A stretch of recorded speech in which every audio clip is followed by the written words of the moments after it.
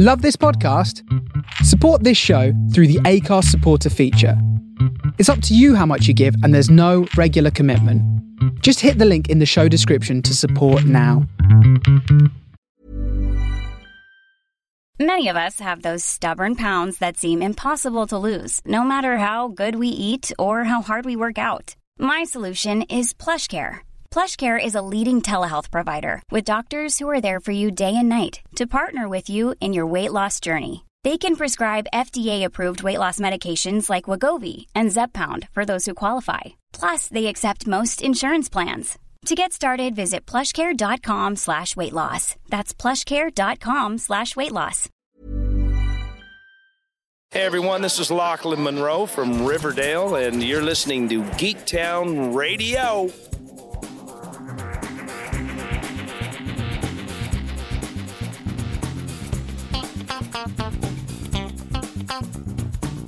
Hello and welcome to this week's Geektown Radio. I'm back this week with Bex. How are you doing? Hey, I'm good, thanks, Anne. Good. That little drop that we had at the start was, of course, Lachlan Monroe, who plays Betty's dad in Riverdale, who I met over the weekend, and he offered to do a little drop for the opening of the podcast, which I thought was lovely. So there you go.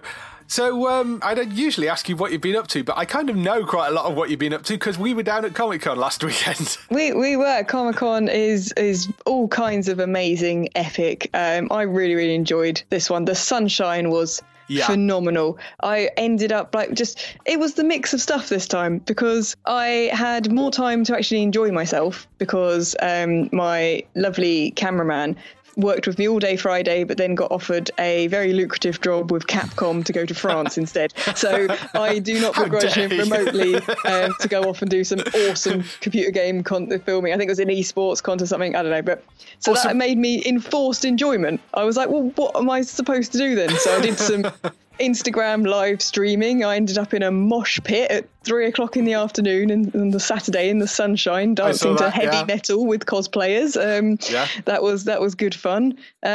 Mixed in with all the normal stuff. The panels were amazing. The fact I got to go and I didn't even know that John DiMaggio was going to be doing one. Yeah. And then you said it, and I was like, well, I'm staying for that. Because he's so funny. Oh, he was hilarious. For those that don't know, he's the voice of Bender in Futurama. He's also Jake from Adventure Time, and he told us a little bit about Matt Groening's upcoming one as well, Disenchanted, a sort of sword and sorcery one. And yes, it's described it as Futurama meets Games of Thrones, is what it is. Yeah, which is a good description. I'm sold. Yeah, that was before I even Googled it and had a look at some of the artwork that they've put up. Yes. That looks good. So many awesome things, and meeting Kevin Conroy as well as one of my absolute heroes, the voice of Batman for 20 odd years. Yes, 27 years. Something like that. Yeah. Yeah, I've just been editing because I filmed more than one of his panels. So I've just been trying to put together an edit of that, but it's also good. It's hard to find things to cut out, and I love how evil his laugh is as well. He has a brilliant, sinister laugh. Yes, yeah. I enjoyed that. If that's if Batman turned evil, that is the laugh. Yes, definitely. You'd have to give him alternate world storylines. That was brilliant, and I'm sure we'll talk more about Comic-Con as this episode goes on. But it was lovely to see people. I put a thing out on my YouTube and my Instagram saying to come and say hello to me, and quite a few people did. Aww. I was quite amazed. Good. I thought I was just shouting into the void, but people actually came up and took some selfies with me and stuff, and I was like, oh, thank you. Which was really, really sweet, and that was good fun. What else did I do? I bought a couple of new indie comics. The second volume of Nyx, the one about an evil magical being that gets turned into a cute purple cat and is trying to get rid of his owner and get to turn back into a bad fairy. Obviously, quite tongue-in-cheek, that one. Yeah. Picked up that. Loads of things. There was just such a lovely crowds there this time, and I think the weather was helping with that as well, but it felt really friendly. I saw some incredible cosplays. There was I don't know who it was, but somebody in a wheelchair had turned their wheelchair into the house from The Wizard of Oz, and then their legs were outstretched. I think I saw that one. Yeah, the witch's legs, because they had the type of wheelchair where your legs are out straight in front. Yeah. So they were the witch's legs. There was another lady who I know from Instagram who I didn't get a selfie with. I'm gutted. And she even messaged me after and apologised that I hadn't found her for a selfie in a queues of 140,000 people. But she dressed as Tank Girl and she turned her wheelchair into a tank. And I missed her. But I love it so much. There's just so many amazing people and amazing things. And it's just 3 days of multicoloured joy. Definitely cannot wait for the next one already. I wish they were longer, but I don't know if I'd survive if they were. Yes, that is true. It was great fun. I usually go and have a wander around the Indie Comic Village when I'm there, but I just didn't have the time this weekend. Yeah. I did 8 or 9 interviews, so you can. Yes, you can watch those when they go up. We'll put those up on the site. We'll do a separate post for those because I haven't done the roundup yet because I took so many cosplay photos. Usually I will put a roundup sort of pretty straight after the show, and I just haven't had time because there've been so many cosplay photos and so many videos because we did I don't know about 15 interviews when we were there because the interviews were just relentless this time around. Some great people, lots and lots, as you say, the voiceover people. There was the lady from April, the lady from South Park as well, who does a lot of the female South Park voices, who was lovely. Oh, really? I missed her. She was great. Kevin was there. David Hayter, who's the voice of Solid Snake, and weirdly the screenwriter for the first 2 X-Men movies, which I didn't realise. So the voice of Solid Snake is also the screenwriter for the X-Men films. Why not? So he was great. The guys from Deadpool, Brianna and Stefan, who, Stefan we've interviewed before and he's always good fun. That's Colossus and Negasonic Teenage Warhead to the people that don't know, but they were brilliant. I actually saw that this weekend. Finally, I got to see Deadpool 2, which was great fun. I thoroughly enjoyed that movie. It is a good one. It's what you sort of expected the sequel to be. More sillier, and I like the fact they've kind of developing running jokes with things like all the other X-Men are just hiding from him in the manor. I love that, yeah. And him sort of going around in Xavier's wheelchair and breaking the bit off the back of Cerebro. And yeah.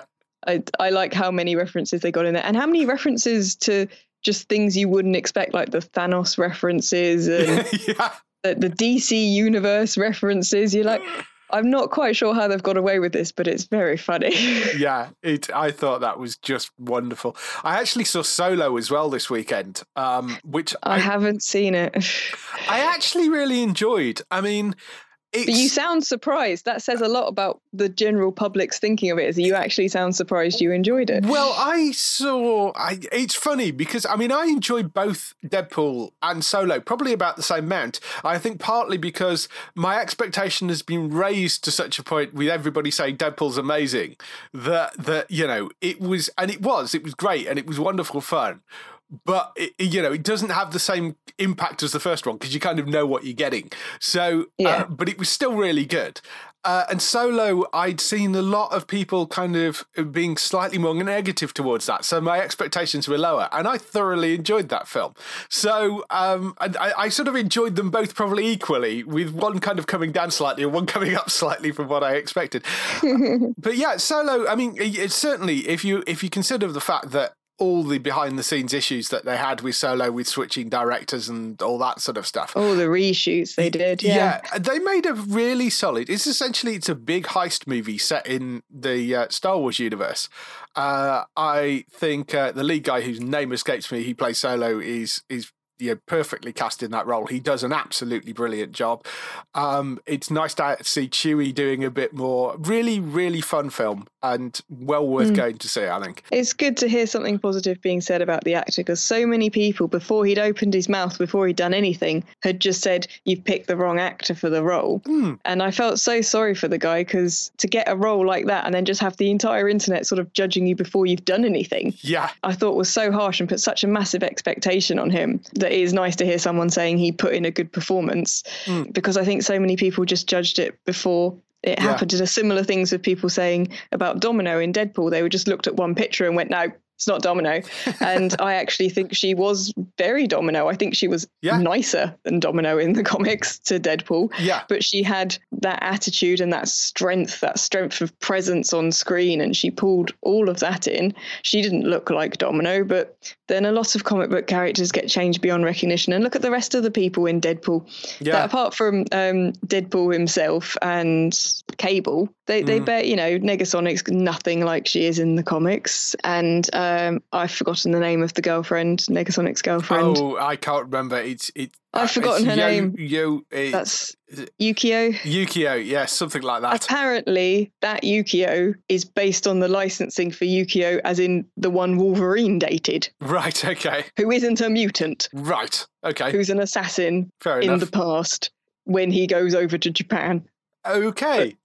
So she does not look, act, think, or do anything. She's 0% Yukio. Because they had a Yukio character in one of the other Wolverine movies. Yes. I think was it the Wolverine? Who also didn't. Well, she was closer to being Yukio from the comics, but unless she'd been called Yukio, I wouldn't know that's who she was. Yeah. And this was just so far removed that we were like, but it's got electricity power. There is a mutant with that power. Why have you gone for that name? Yeah.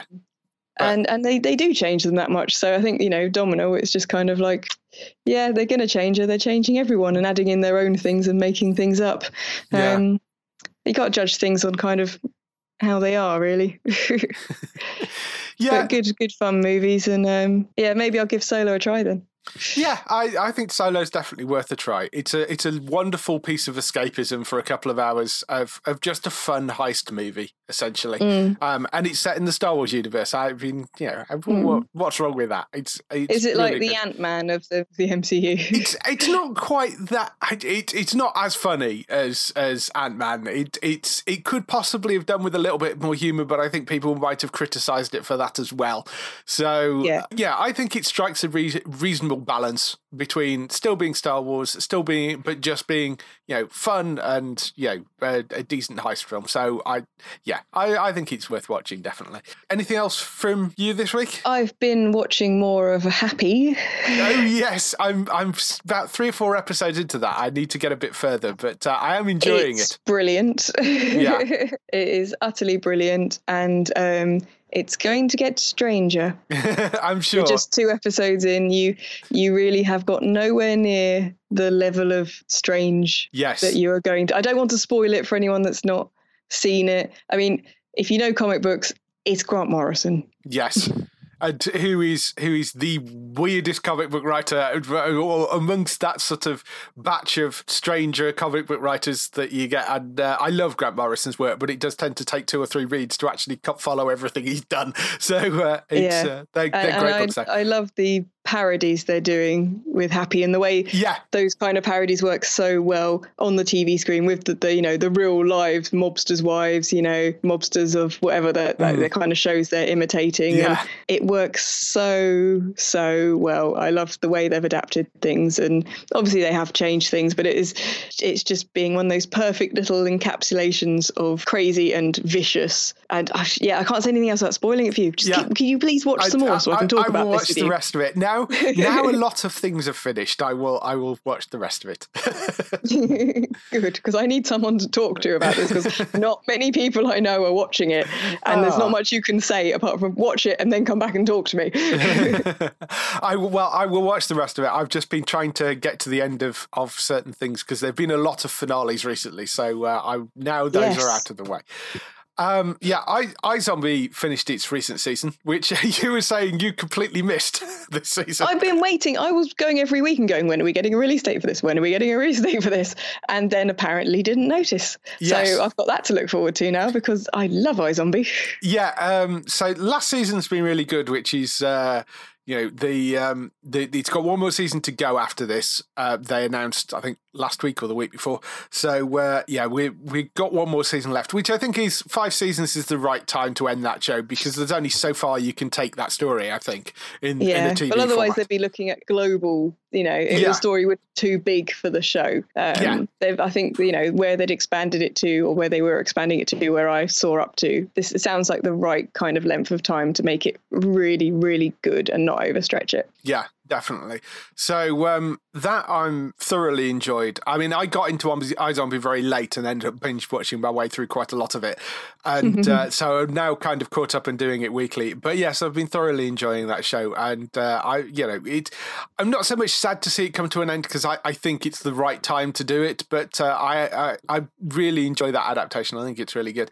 Flash and Arrow also ended this week. And, they're fun, entertaining watches, those shows.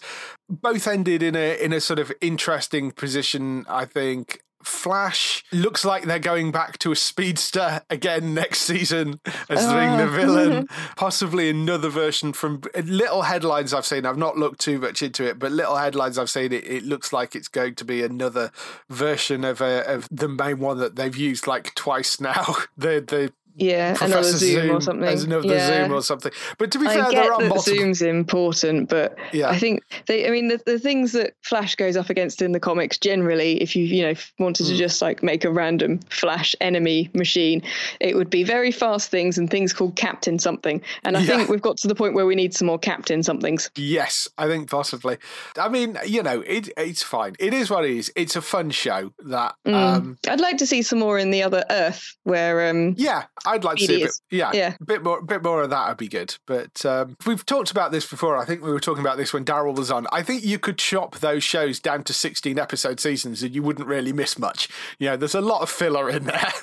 The romance storylines drive me crazy, which is why I gave up on Arrow in the end, even though I really liked it, because I just did not want any more will they, won't they dating. I just wanted people to do interesting things. Yeah, I mean, Arrow at least has been slightly more interesting because it's not had like magical villains. It's had like proper hand-to-hand kind of, ground level stuff this season. A lot less mythical things this season, which I think has worked quite well for it.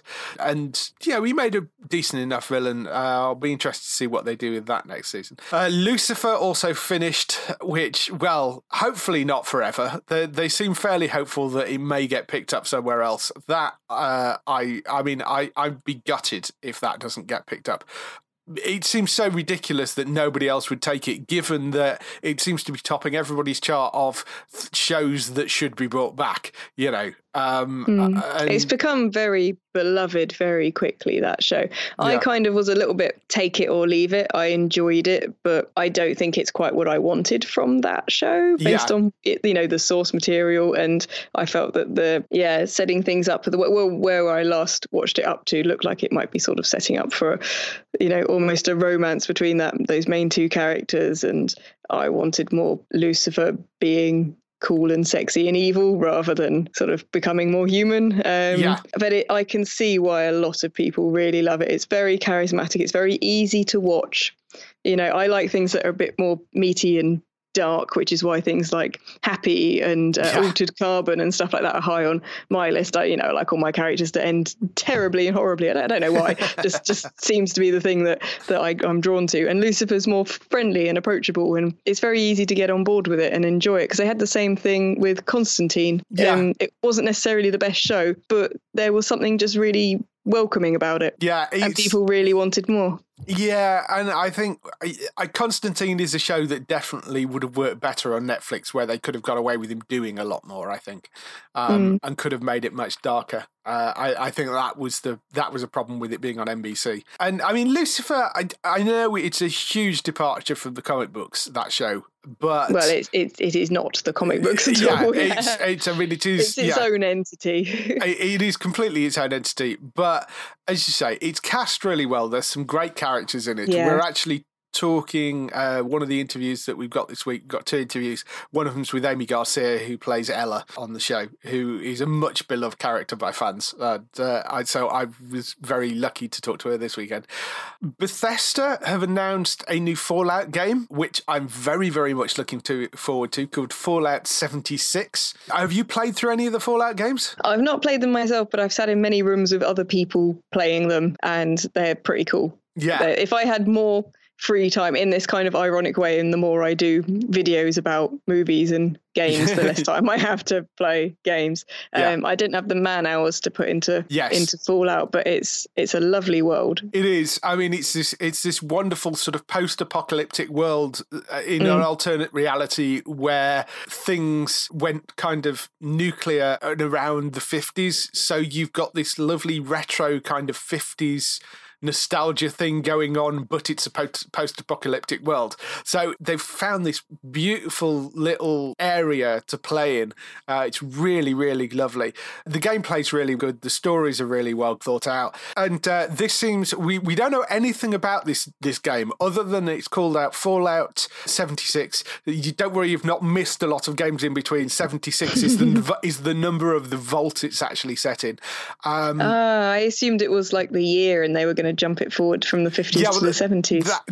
That was my thought, but because the actual year it's set in, you're in 20 something anyway. You're actually quite a way in the future. It's just that the sort of nuclear annihilation event happened around the 50s, I think. But the world that the games are actually set in are sort of like 200 years after that or 100 years after that. So, but yeah, Vault 76 is where this is going to be set. We know from a bit of the background of stuff that we know about Vault 76, because there are wikis and things about it that are official kind of things. We know it's a vault which wasn't experimented on by Vault-Tec, because the companies that ran these underground bunkers had a habit of experimenting on the people in them.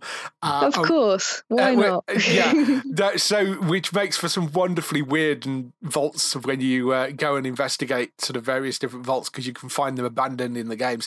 But Vault 76 was actually a control vault, so they left them to their own devices and operated as you would have expected a vault to in the first place. And it looks like the vault is actually heavily populated from the trailer we've seen, which is a kind of new thing. It looks like a sort of happy, well-running vault. So we don't know whether it's going to just be set in that, whether you start out in that and get sent out, which is what usually happens, but you usually get sent out after something's gone catastrophically wrong. So, yeah, it's going to be interesting to see. We'll know more when that comes out at E3. There's going to be a bit more information, which is, I think, later this month, E3. So that's the US big gaming event. So we'll know a bit more about that then. And this weekend, having done MCM Comic Con last weekend, I did Film and Comic Con in Birmingham this weekend, which is the Showmasters event, which is the first time I've done that. Very different sort of event to the MCM one. Smaller. It's probably about half the size, but it's very much based around the collectors and stuff, because it's mixed in with collector mania. So there's a lot of autograph hunters there. And whereas the autographs in MCM are sort of cordoned off into this kind of little area, with this, all the autograph guys are lining both the sides of the hall in sort of big, like, long lines and stuff. So there were some great people there as well. I mean, Robert Englund, who is the original Freddy Krueger, Christopher Lambert, who from Highlander was there. You got one of the guys from iZombie was there. As I said, I spoke to Amy Garcia from Lucifer and Lachlan Monroe from Riverdale, so those guys were there. There was some Walking Dead people, and there's a whole interesting selection of stuff. The only problem with those events, from our point of view, is that there's no organised press room. So we don't have any big video interviews or anything like that from that. So it makes it slightly more difficult in terms of covering it. But if you're a fan and you want to go and talk to these people, it's great, because you can go up, you can get photographs taken with them, you can get photographs signed by them, and they have an authentication table. So if you're an autograph collector, for like a small extra fee, you can actually get an officially authenticated autograph thing to prove that it was done at an event and that person signed it, which is quite cool. So worth going to check out the Showmasters event. It's, as I say, it's smaller than the MCM one, and certainly the Birmingham one is. I know they do one in London. Have you ever done the London one? Yes, I have, yeah. And hopefully we'll be going to those, both Film and Comic-Con and Super Comic-Con this year. I need to check the dates for when they're going to be on, but they're always good fun. Film and Comic-Con's quite big in London now. I remember when it was a tiny event just in one upstairs room, and it's grown to quite a beast. Super Comic-Con is usually still quite a little one, which is more about kind of creators and little bits and pieces. So I do like the variety of cons we're getting in London now. I do need to come up to some of these Birmingham ones at some point though. Yeah, you should come up to some of the Birmingham ones. They are really good fun. There's some great ones up here, and there's MCM Manchester is the next one if you're sort of further north, and they've got one in Scotland as well, I think. So they are sort of all over the country if you want to go and find your local Comic-Con. I would definitely recommend the Showmasters one. I actually had a really nice time. Quite a lot of cosplay as well. So having spent most of my time actually only just about finished my cosplay edits from MCM, I've now got a whole bunch of them to do for Film and Comic-Con now. So if you like cosplay photos, though, go out and check the Instagram feed, which is Geektown UK.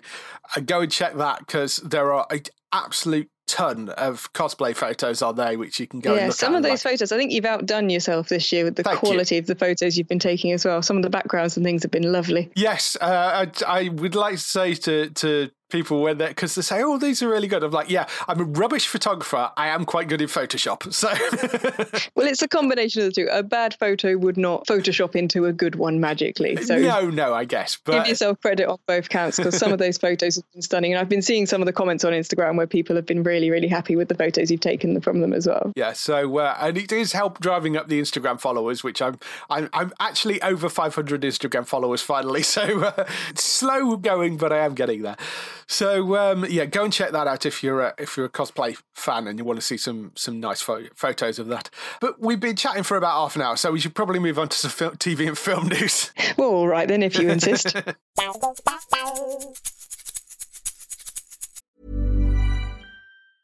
Ryan Reynolds here from Mint Mobile. With the price of just about everything going up during inflation, we thought we'd bring our prices down. So to help us, we brought in a reverse auctioneer, which is apparently a thing.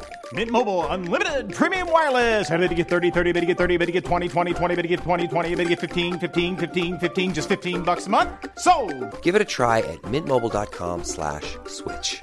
$45 up front for 3 months plus taxes and fees. Promo rate for new customers for limited time. Unlimited more than 40 gigabytes per month. Slows full terms at mintmobile.com. TV and film news this week. We start off with renewals and cancellations and pickups and stuff. There's a few cancellations. Code Black, which was CBS's medical drama, has flatlined after 3 seasons.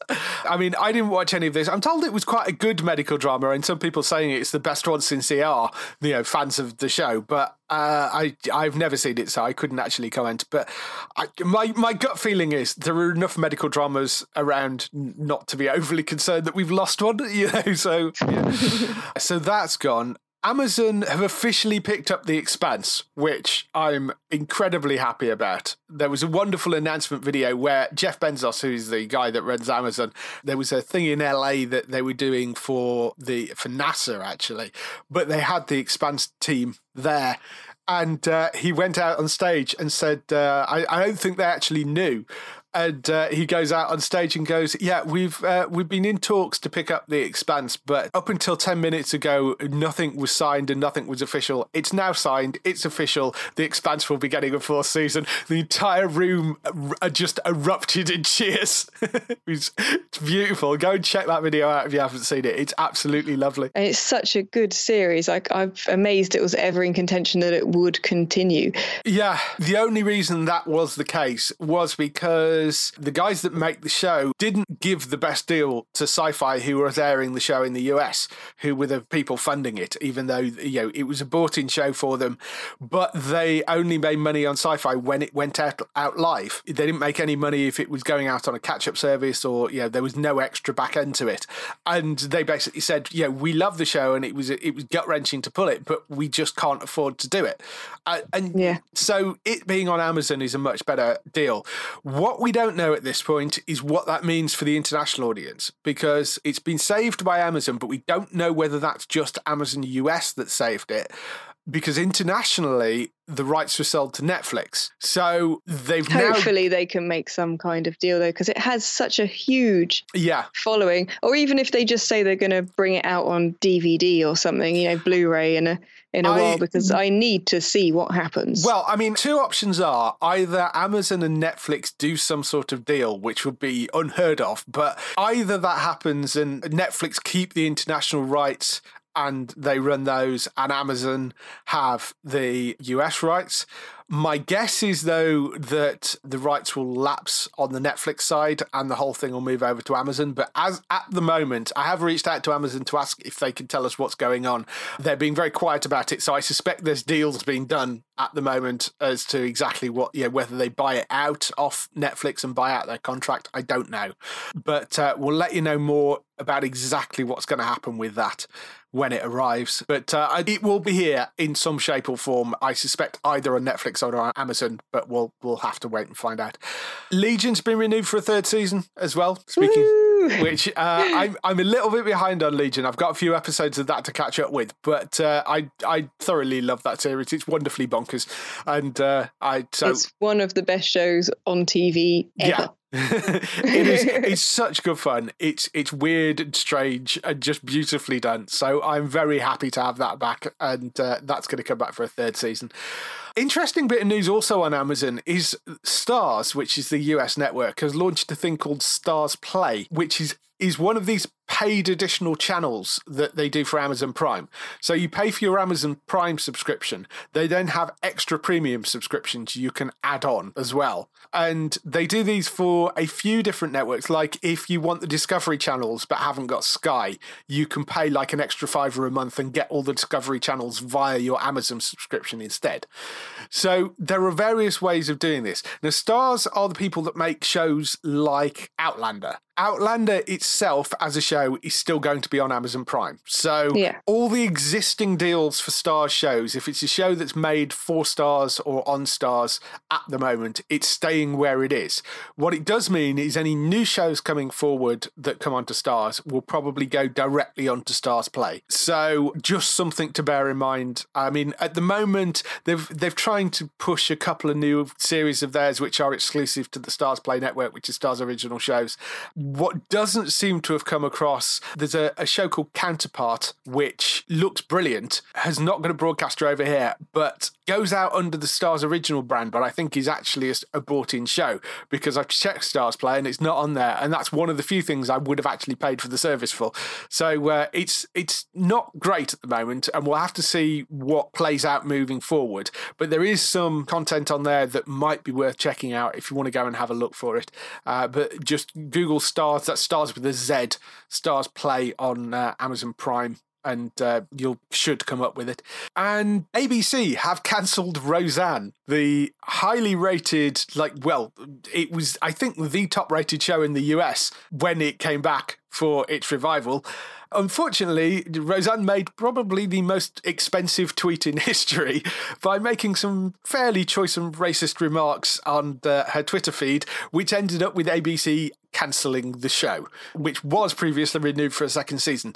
So, that was not a cheap thing to tweet out for her. And I'm assuming they checked this wasn't a hacked account issue or something like that, because it just sort of came out of nowhere, as far as I know. But I mean, I don't really know, the show particularly well or anything. But no, I mean, she's very popular with the right side of politics in the US. She's been a supporter of Trump, and her Twitter feed apparently has been somewhat schizophrenic up until this point anyway, with, and a lot of sort of, she's been treating conspiracy theory stuff and all that kind of thing. And I think this is part of the sort of TV world I've just completely missed, and it's probably not a bad thing. Yeah, and it came out as one of these sort of things. She tweeted out something which was grossly inappropriate, and it ended up with her then getting condemned by various other cast members, and ABC hours later went, yeah, we're not supporting this, and cancelled the show. There is talk of them possibly bringing back the series now, but without Roseanne. So it would be the Connors, probably. So it would probably be some configuration of the rest of the family, if that is the case. Apparently, they ended the series revival with her going in for knee surgery, which gives them quite a good excuse to be able to kill her off under anaesthetic if they need to. Quite brutal, but it would be kinder on if the rest of the cast weren't involved in whatever this was, because to be honest, before this whole thing, I had no idea who any of these people were, and if the rest of the cast were not involved in any of this behaviour, it seems a bit of a shame for them to all lose their paychecks over someone else's inability to edit what they're putting online or think about things a bit more. Who knows? I mean, if it was a popular show, hopefully it will be able to become a different popular show without them. It's not like the show couldn't survive without them. I mean, you've got John Goodman in there, who is, a very highly acclaimed actor. You've got Laurie Metcalf, who's an Emmy nominated. She was Oscar nominated, I think, as well. She may have even won one. So you've got those two playing fairly sizable roles on the show. The show could work without Roseanne in the middle of it, I think. Just with a name change. Just with a name change and following a few the family. Subtle changes. It might not have quite the same numbers, but it would be a way at least of getting them through the next shooting season and giving those people jobs and giving it a try. Worth a shot, I think. But they've not officially announced that yet. Apparently there is a version of the show that has been pitched to ABC, but we'll see what happens with that. On to other news. There's been a lot of casting changes this week. We'll come on to some of the others in a minute, but one of the big ones is Andrew Lincoln appears to be leaving The Walking Dead. And given the entire show was really centred around him as a character, certainly in the beginning, I mean, it is more of an ensemble show these days. And we have argued that they've got too many characters in the show. I'm just not entirely sure Andrew Lincoln's Rick is the one that you want to take out, particularly. Well, it's a zombie show, and anyone is fair game. I think if you want to go by the rules of, living in such a world, that they could just have his character immortalised in some way, build a big statue to him, and go from there, really. Yeah, I mean, the general consensus has been fairly negative from around about this news. I mean, in fairness, unlike a lot of the other departures from The Walking Dead, this seems to be Andrew Lincoln's decision. This has not officially come from AMC yet. The stories came out online. Various sources at some of the big American websites then checked it and confirmed that, yes, they were, as far as they were concerned, it seemed true. We've since seen Instagram posts from one of the showrunners or the screenwriter saying, he's going to miss the guy. So, I mean, it does seem like this is definitely happening. It's going to be very interesting where this goes moving forward, because obviously on top of this, you've got Lauren Cohen, who is only back for 6 episodes this season, and then she definitely leaves. She's got a new show to be moving on to. She agreed to come back for 6 episodes so they could finish off the storyline for her character, but she's moving on to a new series called Whiskey Cavalier. The reason for that happening was money. They wouldn't pay her. You've got that happening. You've got Denai Granera, who is now starring in the Marvel movie franchise. It seems her contract is up at the end of season 9. The next season, it seems very likely she won't sign again. The plan appears to be to up Norman Reedus' character, Daryl Dixon, into being the main lead, and they have reportedly offered him like a 20 million quid paycheck to do that.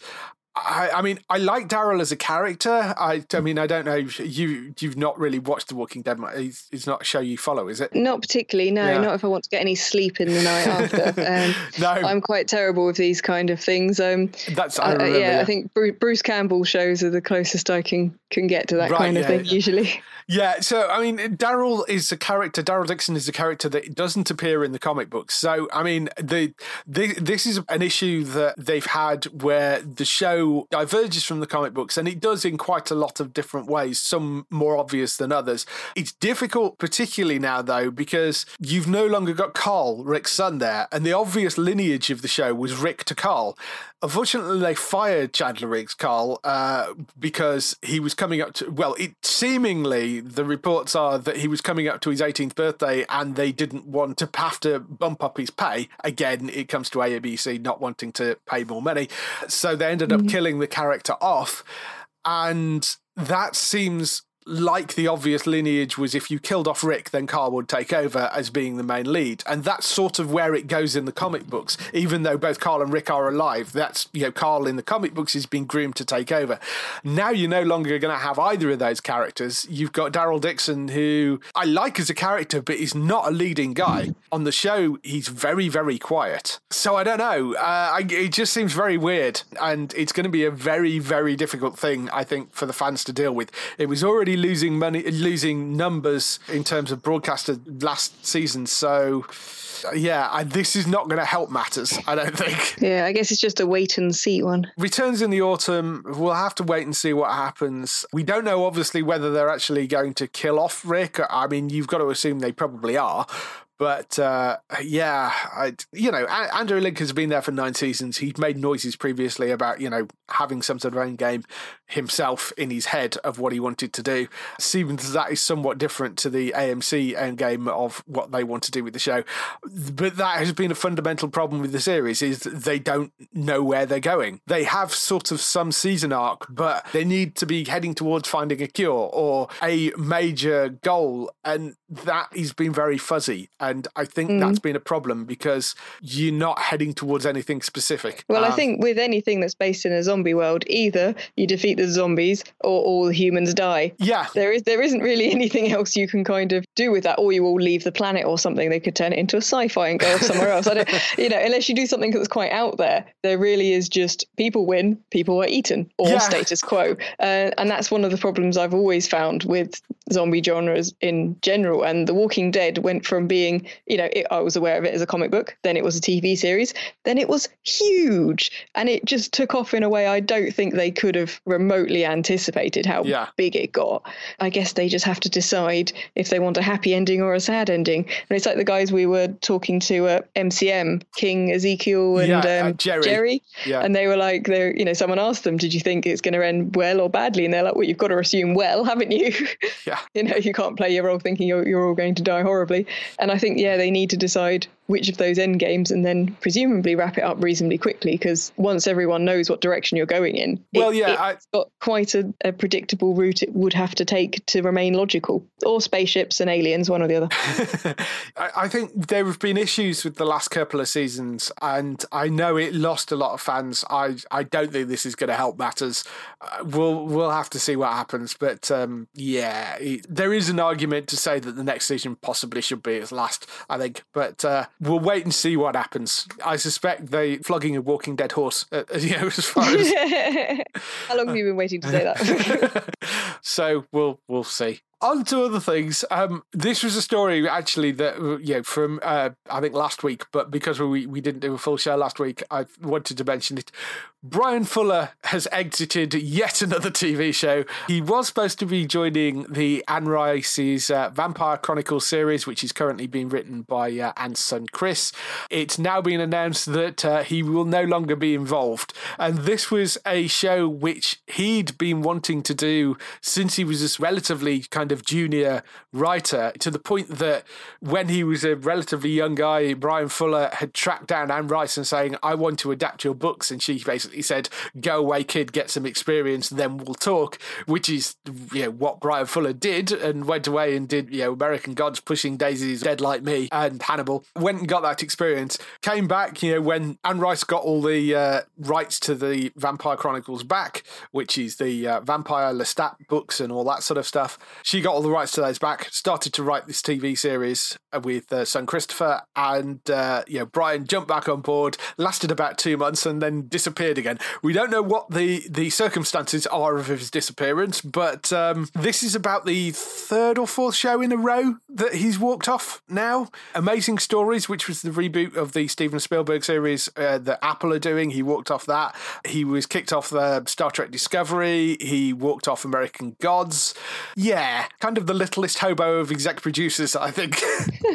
I mean, I like the idea of a sort of Vampire Lestat TV series. He's a complicated and interesting character, and much as I love the interview with the vampire movie, I think something that could really explore his life and things that happened before and after, and look at that character in detail could be a really interesting one, and it would be nice to see, but I'm not sure exactly if it's going to get off the ground now if these things keep happening. The script has been written. Christopher Rice has finished the script. He tweeted out a photo of it. It's called The Wolf Killer, the pilot is.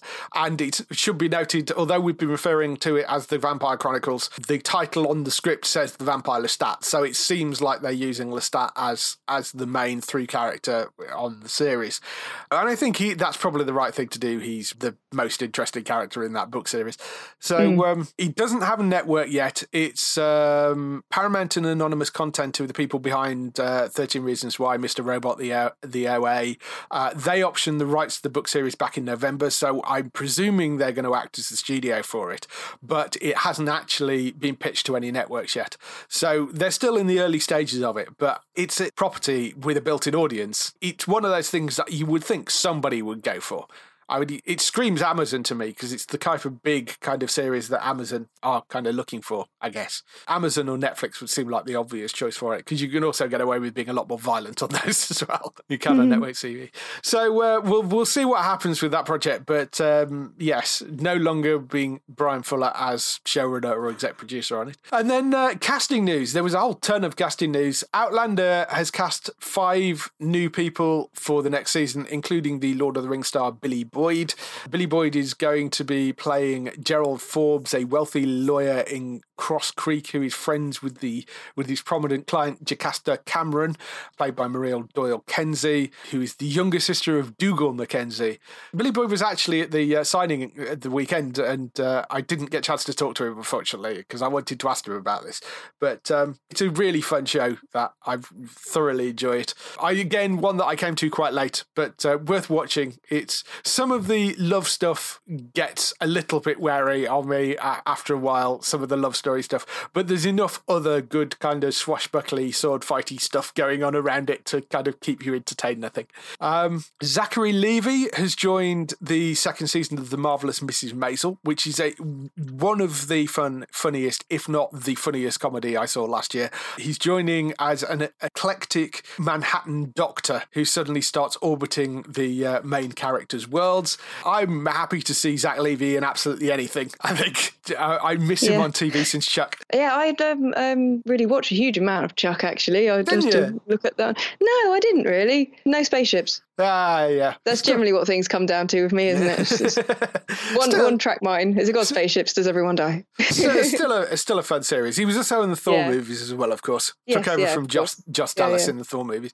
I really like Zach Levi. He's seems like a lovely guy, and I think this is great. And as I say, Marvelous Mrs. Maisel was a brilliant show, so I'm very much looking forward to seeing more of that. And Strike Back has added Jamie Bamber into the cast for the next season, season 7, which is coming back for. So this is the same revamped cast as it was before, although no Roxanne McKee mentioned in the revamped cast, but Jamie Bamber will be playing the new commanding officer on that show, apparently. I haven't actually got to the end of the season 6 yet. I've still got a few episodes I need to go back and catch up on, so I'm guessing the previous commanding officer didn't make it out of the series alive. That's a bit of a spoiler for you. Yes, a little bit of a spoiler for me, but Jamie Bamber of Battlestar Galactica fame, so good actor, nice guy. We've actually interviewed him at Comic-Con previously, I think, so seems like a nice guy. I'm sure that will be absolutely fine. And I'm sure people will be complaining that the 2 guys that were in season 5 and the previous seasons aren't back again. unless they do happen to show up, but I'm sure people will complain about it. And lastly, Matt LeBlanc has announced he's leaving Top Gear next season. Right. So no reason other than, him sort of saying, I absolutely adore doing the show, but as you would expect, it takes me away from my family an awful lot. And we're filming in the UK, and then we're, got all the stuff that we need to film abroad. And it's taking me away too much, and I've got young kids, and I want to spend time with my family back in LA, and so that's basically why. I think he was doing a really good job, and it was starting to really gel with those three guys, so having to bring somebody new in is a bit of a pain, but it'd be a shame to lose him, I think. There's very mixed opinions on the last few seasons of Top Gear. Some people miss the three old guys, although you can still catch them on the Grand Tour, and they're still basically doing the same show. I'm of the opinion that Top Gear going back to being more about the cars, which is what it kind of should have been rather than three idiots messing around, is probably a better move. So I actually quite like what they've done with it. And we've still got the Grand Tour if you want to go watch the Grand Tour. So yes, I'd be sorry to see him go. But anyway, that's all the news for this week. Next up, we have a couple of little interviews. As I mentioned, I was down at Film and Comic Con Birmingham from Sharemasters this weekend. I didn't get a chance to talk to an awful lot of people, partly my own fault, because I left it a little bit late, because you're having to jump in between people signing, and I was trying not to get in the way of the fans that desperately wanted signatures, so you had to wait until the queues had died down, and it was sort of quite difficult just grabbing them for like 5 or 10 minutes. So I only managed to get these two people, but I was very happy I did. First one is Lachlan Monroe, who plays Hal Cooper, Betty's father on Riverdale. We managed to get a 5 or 6 minute chat with him, so they're not very long interviews, they're only little ones. But I wanted to talk to him because he had a very interesting storyline in Riverdale this season. If you haven't watched the season finale of Riverdale this last season, you might want to skip over this interview until after you've watched it, because it does spoil some of the end of it. So here's the interview with Lachlan. Lovely to have you here in Birmingham. How's it been this weekend meeting fans? Oh, it's awesome. My first time in the UK, and I found the fan base over here were, very excited to chat about projects, and all very polite and just very friendly, and it's fun for me to, especially with the show Riverdale now, to see all the people that just absolutely love the show. So it's a lot of fun for me. Yeah. I was at a different convention at the weekend. Probably shouldn't say that, but and the amount of Riverdale cosplayers, there are a lot of Riverdale cosplayers around. Yeah, it's interesting. Everyone's a Riverdale vixen or Jughead or someone, aren't they? Yeah, there's a lot of them around. Speaking of Riverdale, which has been a phenomenally good show, you had a very interesting role this season. Yeah, it's crazy how it all turned out. But I'm excited about Hal being this character now, and actually to think about that he lived a lie for so long in his life. He fooled Alice, he fooled his whole family, he fooled all of their friends and his friends, and so now maybe it's maybe he stays sort of the person that he was brainwashed to be, or maybe he'll be redeemed or find some sort of redemption through therapy and or through chatting with Betty. Maybe it'll become a Clarice Starling, Hannibal Lecter relationship. I don't know. I was going to say that scene was very much set up in a Hannibal Lecter way, I thought. Yeah, they pretty much ripped that one off. But I thought the scene turned out really good. I mean, Lily, who plays Betty, is such a great actress, and so any chance I get to do scenes with her, she's just really good. So all the cast are great. So I know you probably can't say a lot. Do you know if you're back next? You are definitely back next season? Yeah, no, I'm back for season 3, but I have no idea what the story arc will be, because they don't let us know at all. we ended episode 22, and that's where my knowledge has ended at episode 22. Yeah. Actors are the last thing to be told anything. Yeah, it seems to be. Yeah, so we'll see. I'm excited to take a different direction with the character. I think it's just made it more interesting. Well, awesome. Well, I'm look forward to seeing you back on the show, because it's been such a fun ride. That, considering it's come from Archie Comics of all things, it's just amazing. And we've got the Sabrina thing coming as well, which should be really good fun. Maybe you can get some crossover action going. I know they're different networks, but you never know. It might be hard because of the Netflix and the CW and WB situation, as far as them not being the same network. But you never know. I have no idea if they're going to try and cross them over, but that'd be kind of fun too. Maybe I'll go over to Greendale and wreak some havoc over there. Yeah, that would be fun to see. Awesome. Well, thanks for taking a little bit of time to just chat. Cool. My pleasure. Thank you. Cheers. Bye. So that was the interview with Lachlan Monroe. The other person that we got to talk to was Amy Garcia, who is the lovely science geek, plays Ella Lopez in Lucifer. And I actually sat and watched her panel, and her panel was amazing because she's quite a geek in real life herself. I mean, to the point of, goes to Comic Cons as a fan. She told a story on the stage about getting stopped from running up to Tom Ellis when they were doing a panel at Comic-Con, and she was stopped by security because she looked like a rabid fan running towards him trying to get a hug, and she's like, no, I'm on the panel. So she's absolutely lovely, and she was really sweet to talk to. So we got about 10 minutes with her just talking a little bit about Lucifer and her character and the fans and obviously the Save Lucifer campaign. So here's the interview with Amy Garcia. We'll see you afterwards with some highlights for next week. So it's lovely to have you here this weekend at the con. How's it been for you? Because we're getting to the end of the day now, so I bet you're quite tired after signing all day. It's been exhilarating. I'm just floored at the commitment of our fans and the love and their passion and their energy, and it gives me energy, and I would not have been able to get through the day without them. And it's been great. I love meeting the people who see our stories and hearing what episodes they love and hearing what characters they love and hearing their favorite lines and hearing their favorite moments and telling me, look, when Ella said it's scary to tell the truth to someone and have them look at you like you're crazy, I busted out into tears. And so I wouldn't have known that or felt that if I wasn't here. So it's such a treat. Have you been surprised at how much your character has touched people since it coming on in season 2? Because quite often joining a show late, it's not necessarily that those characters that leap into people's imagination, but yours, Ella, seems to have really kind of been a huge part for the fans.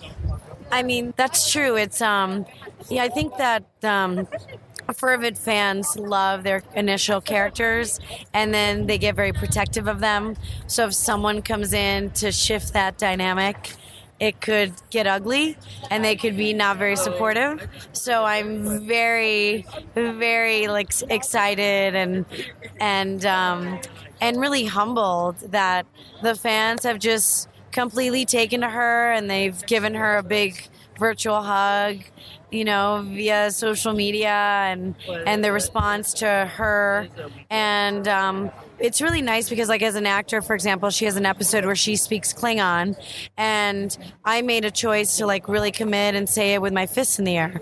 And I could have definitely had egg on my face, but then luckily the fans were like, oh my God, we love it. She totally committed. She totally she really, and then I went to a convention in Frankfurt last month, and one of the Klingon Federation heads or something was like, look, you pronounced it with gusto, you said it like a Klingon would say it, so I just want you to know you have the Klingon stamp of approval. You know what I mean? So that was really, really exciting. Now, as I heard in your panel earlier, you're kind of a bit geeky anyway, so did you know the Klingon beforehand, or did you have to learn it? I mean, I knew a little Klingon. I knew Ta Von Lu, because that's what they ended up putting in there. But that's really all I knew. I mean, I love, Star Trek. My dad was a huge Star Trek fan growing up. So I definitely kind of love the concept of diversity. Like, if you think about it, it's not just like all different types of people, it's all different types of species, right? So like if you look at Star Wars, in their watering hole at the bar, you see people from all different colors. You see, people with red faces. You see robots. You see androids. You see, like, I don't know, aliens. You see, like, it's just, I like the feeling of inclusiveness. And so, yeah, I didn't know any Klingon before except for Tavallu, and then they ended up writing that in there, so it was very convenient. But I would love to learn more. But I obviously knew how to say it because I grew up kind of watching them. So performance-wise, I knew exactly how a Klingon would say something. And the obvious thing we have to mention is the Save Lucifer campaign, and how that seems to be going at the moment, and the reaction you've had from fans to Save the Show, which I absolutely adore the series. I was gutted when I heard there was a number of shows this season that really caught me, but Lucifer was definitely the number one that I think I was really the most upset about. There's talk of it maybe going to one of the streaming services. We know you don't know anything yet.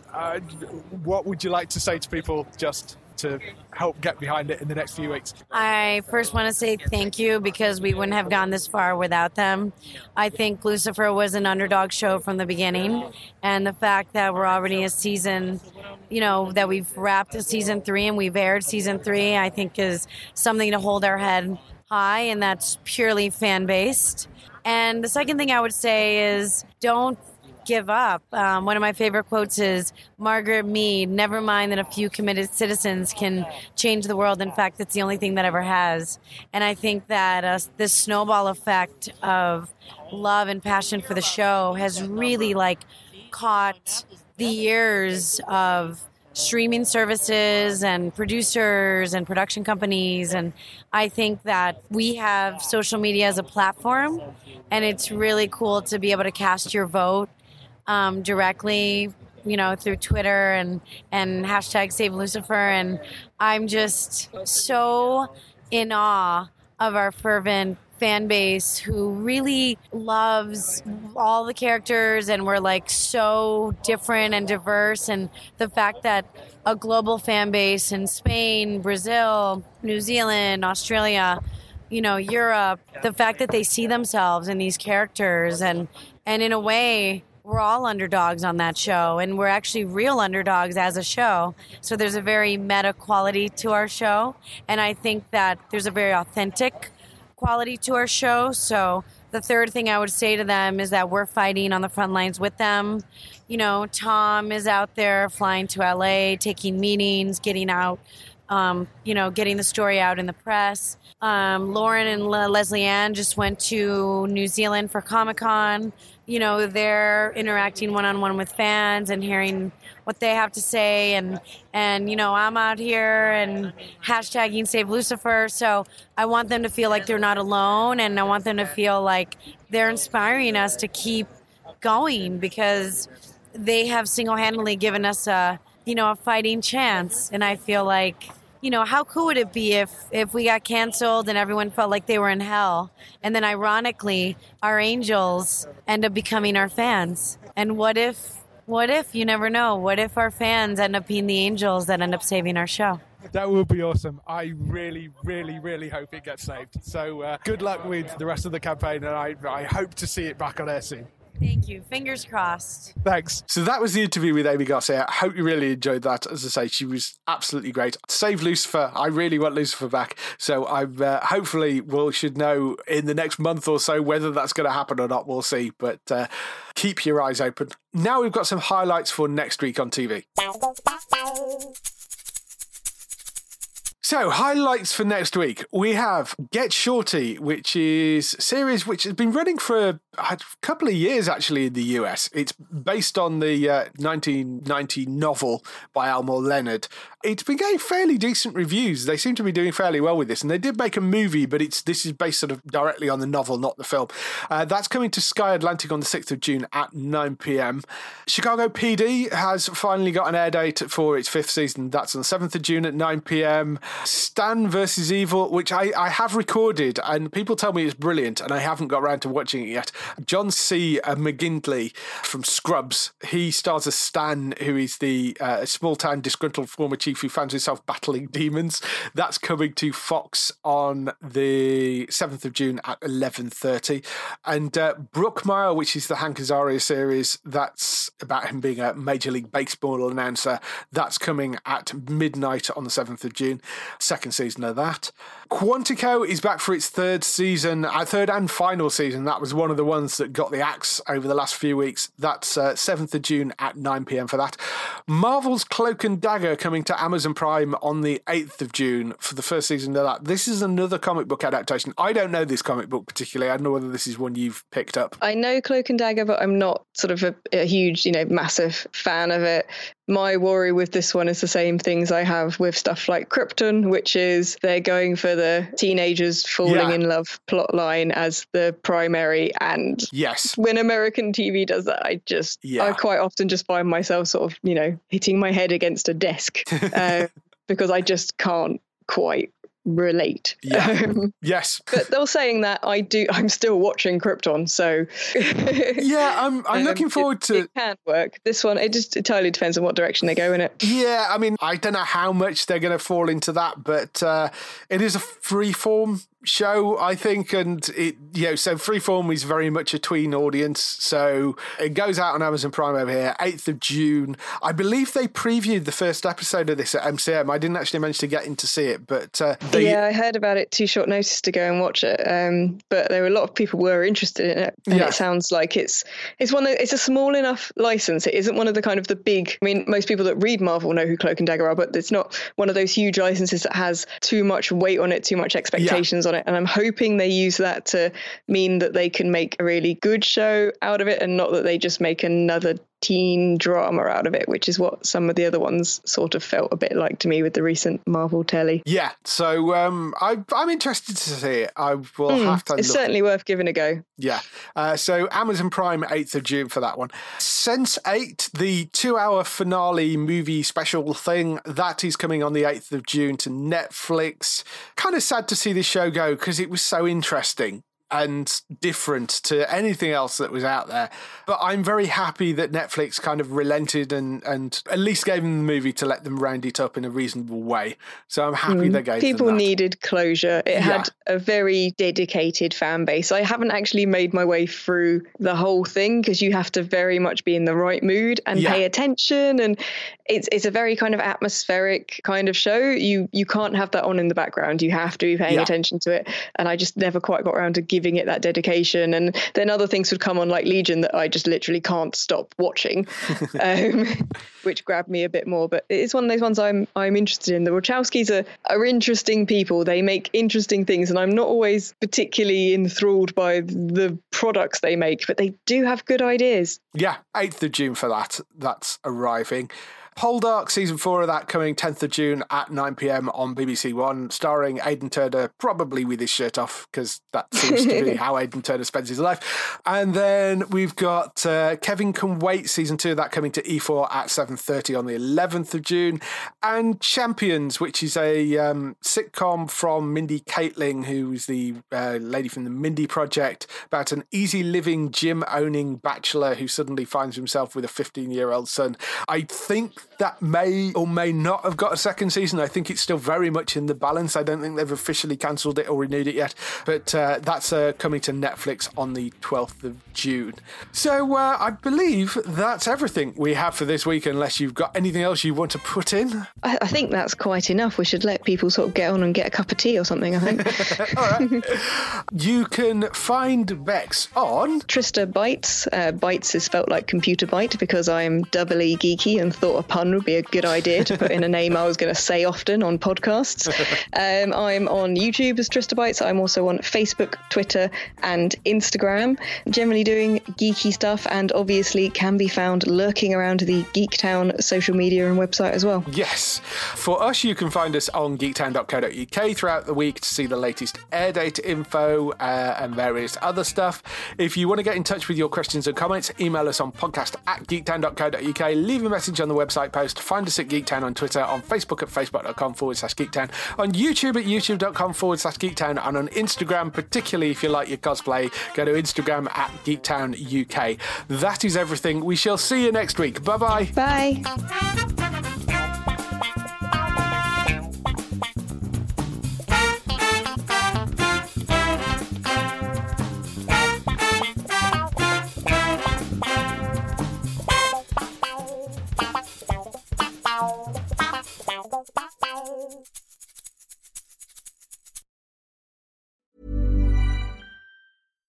When you make decisions for your company, you look for the no-brainers. And if you have a lot of mailing to do, Stamps.com is the ultimate no-brainer. It streamlines your processes to make your business more efficient, which makes you less busy. Mail checks, invoices, legal documents, and everything you need to keep your business running with Stamps.com. Seamlessly connect with every major marketplace and shopping cart. Schedule package pickups and see your cheapest and fastest shipping options from different carriers, with rates up to 89% off USPS and UPS rates. And with the Stamps.com mobile app, you can take care of mailing and shipping wherever you are. Make the same no-brainer decision as over 1 million other businesses with Stamps.com. Sign up with code PROGRAM for a 4-week trial, plus free postage and a free digital scale. No long-term commitments or contracts. That's Stamps.com. Code PROGRAM.